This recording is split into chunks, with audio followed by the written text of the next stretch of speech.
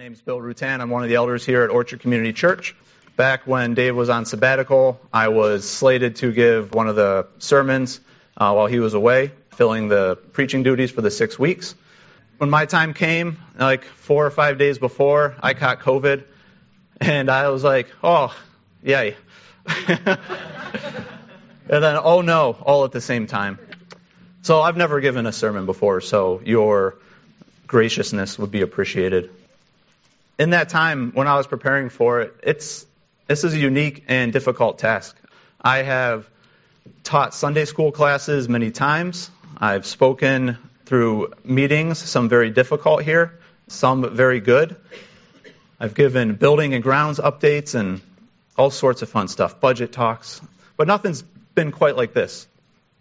And I was struggling with that for a while as to why this was so difficult for me. My wife was gracious enough to let me take many nights away, go to the library, lock myself in a room, and rewrite my sermon 15 times. So as I struggled with that, I really came down to kind of 3 reasons as to why this was difficult for me. First was, this is a unique way to present the Word of God, and it's a serious thing, and it's become kind of trite for some, in my sinful way. I've thought this. People come up like, oh, this is real serious. I appreciate the opportunity. Like, yeah, you have to say that. But when you feel it, it's unique and different. And I really struggled with that level of importance. Really tied with that level of importance was my own pride. Not a good reason to struggle with a sermon, but no one wants to come up and embarrass themselves in over 100 people, their family here, good friends. That's one I had to get over. Still there, though. So working through that. Thanks, Dave. It is interesting because this is a very loving, supportive church, and it's not a good reason. Most importantly, though, one of the real reasons I struggled with this is Dave told me to pick a passage that means a lot to me. And when you do that, Scripture and God works in your heart in ways that aren't just intellectual, but it's spiritual, it's emotional, it's like life-changing. How do you get in front of a group of people and say, and adequately express the work of the Holy Spirit in your life? That's the struggle. So when people come up and preach, I'd just say, especially guest preachers and people who don't do this every week, but inclusive of Dave, this is hard. Pray for people as they preach. Pray for people as they work through a passage. Extend grace, and that's enough about me.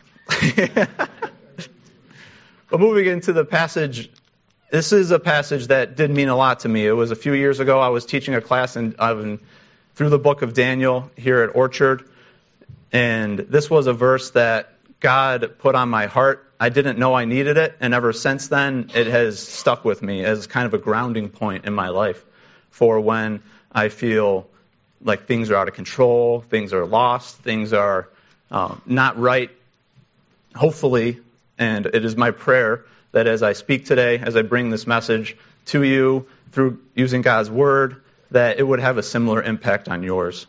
But if not, you get to know a little bit more about me if you wanted to know that. So today's passage, I'll read for you. The heart of it is verses 34 through 35, and then we'll back up and kind of walk through it. But in Daniel chapter 2, verse 34 through 35, it reads, "While you were watching, a rock was cut out, but not by human hands. It struck the statue on its feet of iron and clay and smashed them. Then the iron, the clay, the bronze, the silver, and the gold were all broken to pieces and became like chaff on a threshing floor in the summer.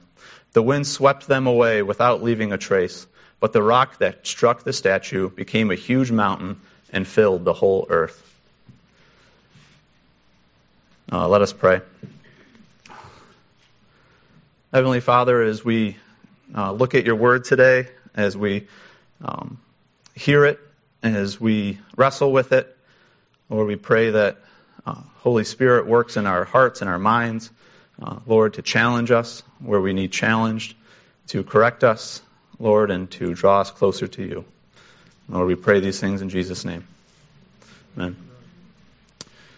So these verses are not typical of what you would see on an inspirational poster. They're not It's a little long and obscure to put on a pillow in your living room or to tag on a Facebook post. But as we look into the story of Daniel and we see the context in which these verses reside, they paint a unique and beautiful, challenging picture for us as Christians. So to set the stage for where these verses occur, Daniel, in Daniel 1, the book of Daniel, beginning, sets the stage of where the book is. Not every book of the Bible does this. This is helpful to us, though, so I wanted to start there.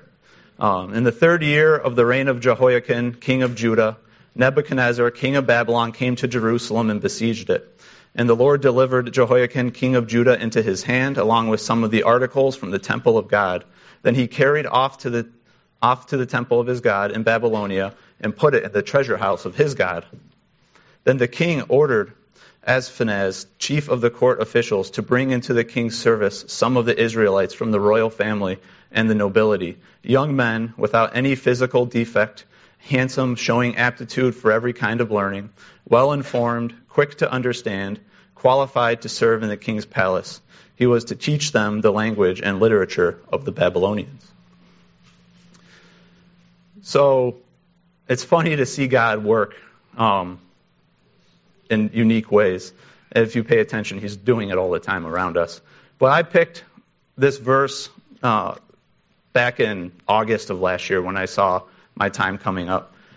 And I missed my chance to preach it. And since then, Dave has walked us through Ezra, Nehemiah, and then Chris last week spoke on the fall of the Israelites going into Babylon. He's teaching a class through the book of Daniel right now. And it's just like, you can't time these things. It's just wonderful to see. So I had this whole long thing of setting the stage for you guys of how do I bring them all up to speed? But you've been here, so good for you. You're there. But Chris did say one thing really good that I kind of wanted to touch base on last week about the fall of the Israelites going into exile. And that was the temple has no equal in our culture. We can't really grasp and make a comparable of the temple of Jerusalem and what that meant to the Israelites in our culture. Where he failed to do, Chris, no, I'm just kidding, but that sense of devastation reminds me in a movie I watched once. It was an action movie, Space, I think. I don't remember all the context, but it was that moment in the movie where almost all the heroes were wiped out, all their weapons destroyed, the enemy was overwhelming them. There was no hope, before the hero or heroine rises up and wins the day. But in that moment of disparity, there's one of the characters, like this weak, hapless guy that's always there, just dragging everyone down. He keeps saying over and over again, "It's over, man. It's over, man." He's just sitting on the ground in the dust and the rubble. It's like, "It's over, man." Just complete and total hopelessness was what he was displaying in a really annoying way. And I don't remember much of the movie beyond that. Just like, that's a really annoying line. It just kept going on. And I'm wanted to hope one of the other characters killed him or something, but not really. Can't say that. Sorry. Bring it back. But it's just that complete lostness, that devastation. And two things in this passage really point to this sense of devastation and lostness and failure of the Israelites. One being the temple. The articles of the temple taken away. The temple was the unique place where God's people were to go and make atonement for their sins, to maintain a relationship with God, and that had been removed from them. And then also the young men, the next generation of the Israelites, the best and the brightest, in a culture that has hierarchy that's not quite like ours, where the next generation were the children of the current generation. They'd come up, they'd be taught, they'd be trained. They were taken out. And Daniel was one of those young men taken out of Israel to Babylon, kind of the next level of political, economic, social hope for the people.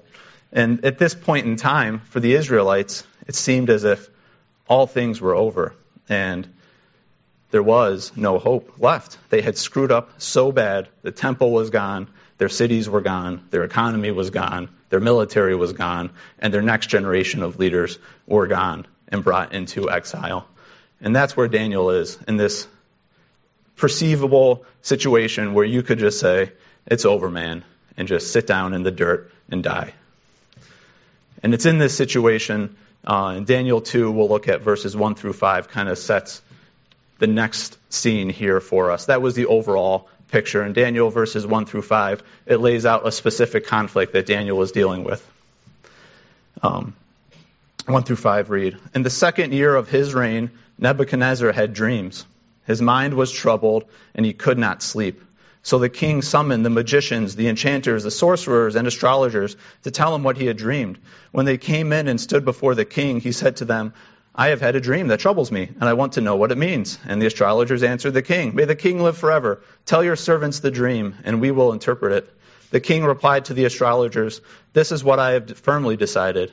If you do not tell me what my dream was and interpret it, I will have you cut to pieces, your houses turned into piles of rubble. But if you tell me the dream and explain it, you will receive from me gifts and rewards and great honor.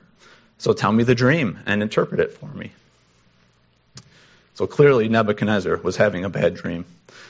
Over and over again, this dream troubled him so much. He called everyone he knew, anyone in any political power, all the people who worked for him, as the Babylonians took over, all these nations and spread throughout the Middle East area we know today and Eastern Eurasia. What they would do is Israel wasn't unique in that they had their best and brightest taken. This is what Babylon did. They would go in and they would take the best and brightest and bring them into service to their nation to create a stronger, more robust society.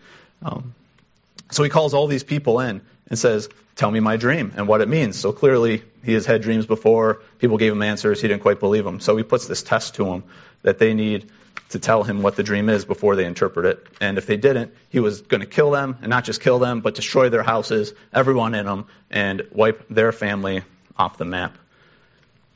So I hope you get the picture here. Nebuchadnezzar is an absolute tyrannical monster. We don't have many nations. I don't think in history you see these nations pop up here and there. They don't last forever.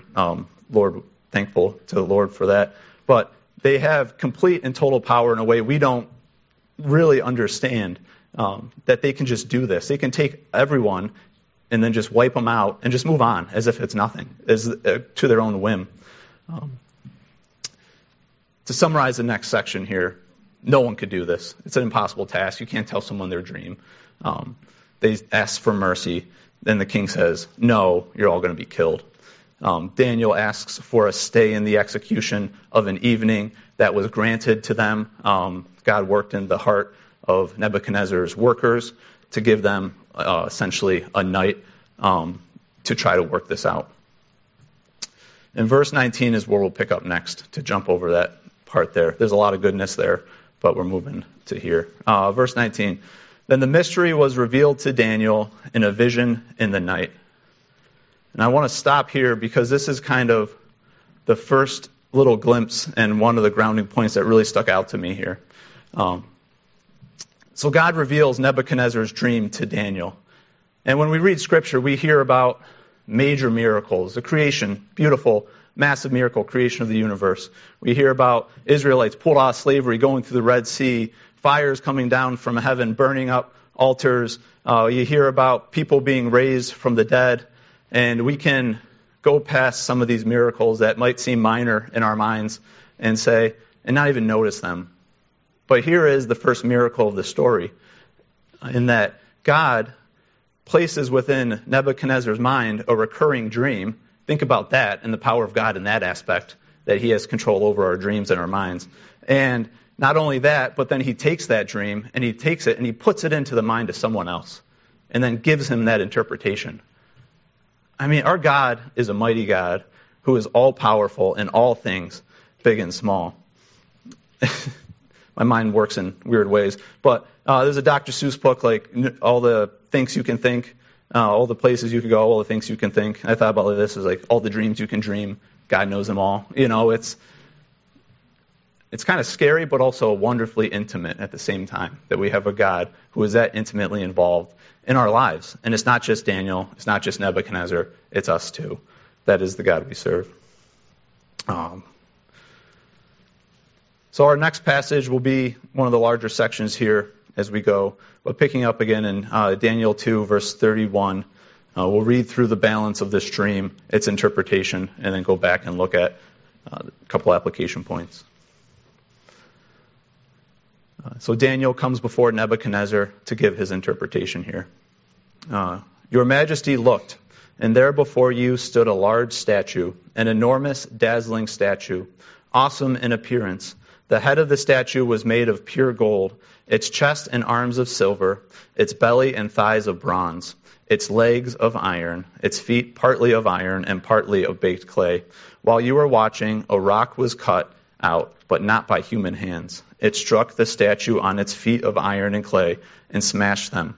Then the iron, the clay, the bronze, the silver, and the gold were all broken to pieces and became like chaff on a threshing floor in the summer. The wind swept them away without leaving a trace, but the rock that struck the statue became a huge mountain and filled the whole earth. This was the dream, and now we will interpret it to the king.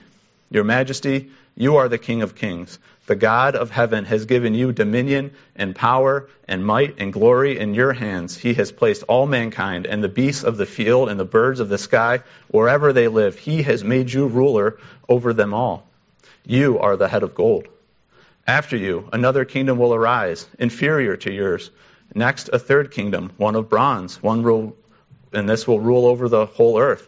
Finally, there will be a fourth kingdom, strong as iron, for iron breaks and smashes everything, and as iron breaks things to pieces, so it will crush and break all the others. Just as you saw that the feet and toes were partly of baked clay and partly of iron, so this will be a divided kingdom. Yet it will have some of the strength of iron in it, even as you saw iron mixed with clay. As the toes were partly iron and partly clay, so this kingdom will be partly strong and partly brittle. Just as you saw the iron mixed with baked clay, so the people will be a mixture and will not remain united any more than iron mixes with clay. In the time of those kings, the God of heaven will set a kingdom that will never be destroyed, nor will it be left to another people. It will crush all those kingdoms and bring them to an end, but it will in itself endure forever. This is the meaning of the vision of the rock that was cut of a mountain, but not by human hands, a rock that broke the iron, the bronze, the clay, the silver, and the gold to pieces.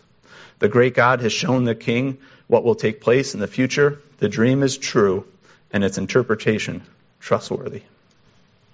The first thing we want to look at here that really stood out to me, and hopefully does to you too, as you go through Scripture, at times it seems that God will graciously kind of pull back the curtain of what's going on around us, kind of reveal to us some of the behind-the-scenes workings that's going on to help us and ground us in who he is and what he does.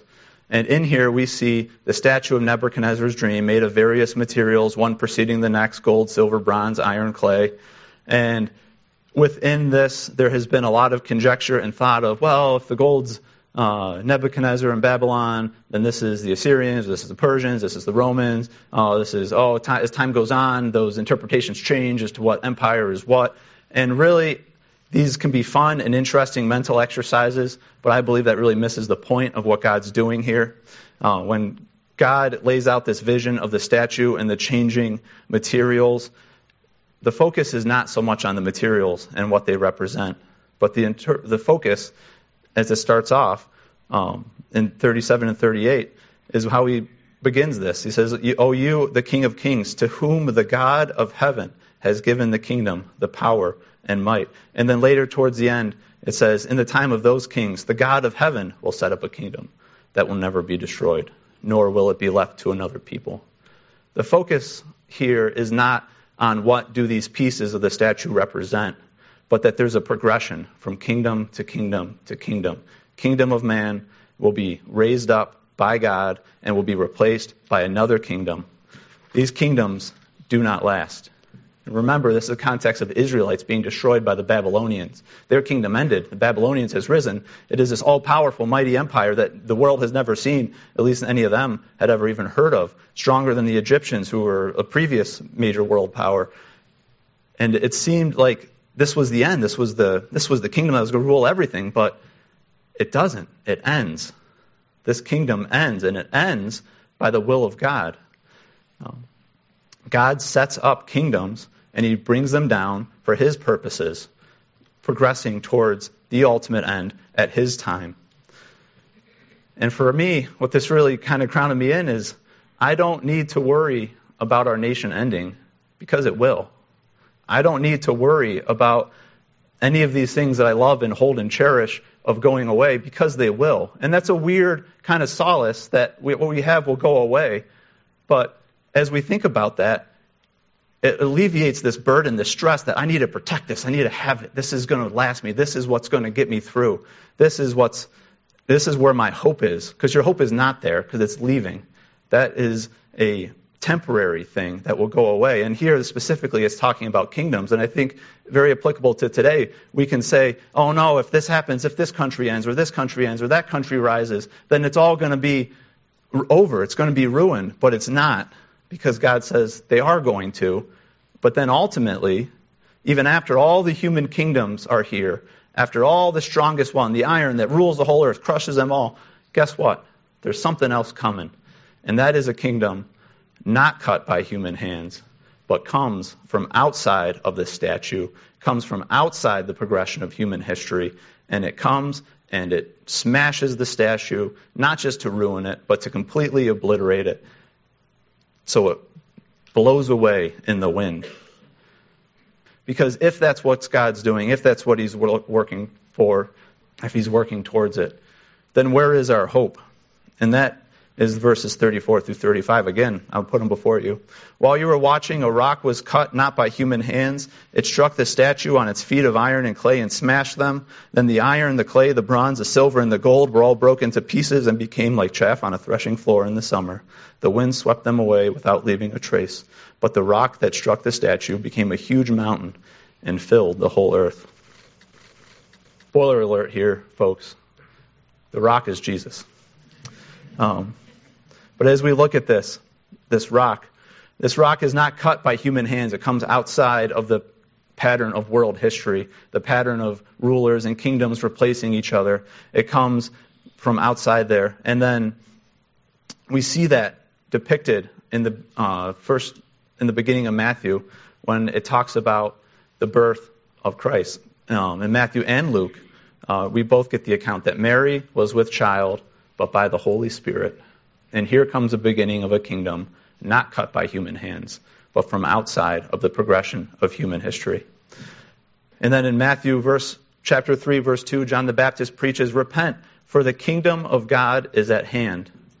Verses 11 through 14, "I baptize you with water for repentance, but after me comes one who is more powerful than I, whose sandals I am not worthy to carry. He will baptize you with the Holy Spirit and fire. His winnowing fork is in his hand, and he will clear the threshing floor." Similar language there, threshing floor. "Gathering wheat into his barn and burning up the chaff with unquenchable fire." Then as Jesus, after this moment, after he is baptized by John the Baptist, after he goes through temptation, goes out into Galilee, into Jordan, all to Jerusalem to preach the gospel, the scriptures say to us. And what is the gospel that Jesus preaches? He says, "Repent, for the kingdom is at hand." This is the beginning of the kingdom that destroys all kingdoms, that will overtake the earth and will fulfill it and last forever. And then, after Jesus' death and resurrection, the apostles and early disciples take up this language. In 1 Peter chapter 2, 9 through 10, "You were a chosen race, a royal priesthood, a holy nation, a people for his own possession, that you may proclaim the excellencies of him who called you out of darkness into marvelous light. Once you were not a people, but now you are God's people. Once you had not received mercy, but now you have received mercy." Philippians 3:20, "But our citizenship is in heaven." This language goes throughout Scripture, that we are no longer of these earthly kingdoms. We are no longer, we do live here. I am registered for selective service in the United States government. I am a citizen of America. That's not what we're saying, like those, I am a citizen, secular citizenships exist. I believe in them. They're real. But ultimately, as a Christian, as one called by Christ and redeemed by his blood, my hope and my citizenship is not in any of these earthly kingdoms. It's not in anything of this earth. But my hope is in the everlasting kingdom, the kingdom of God, which is revealed to us finally in Revelation 21, gives us this picture of a new heaven, a new earth, coming down to establish an everlasting kingdom here on earth, a kingdom with Christ as its Lord.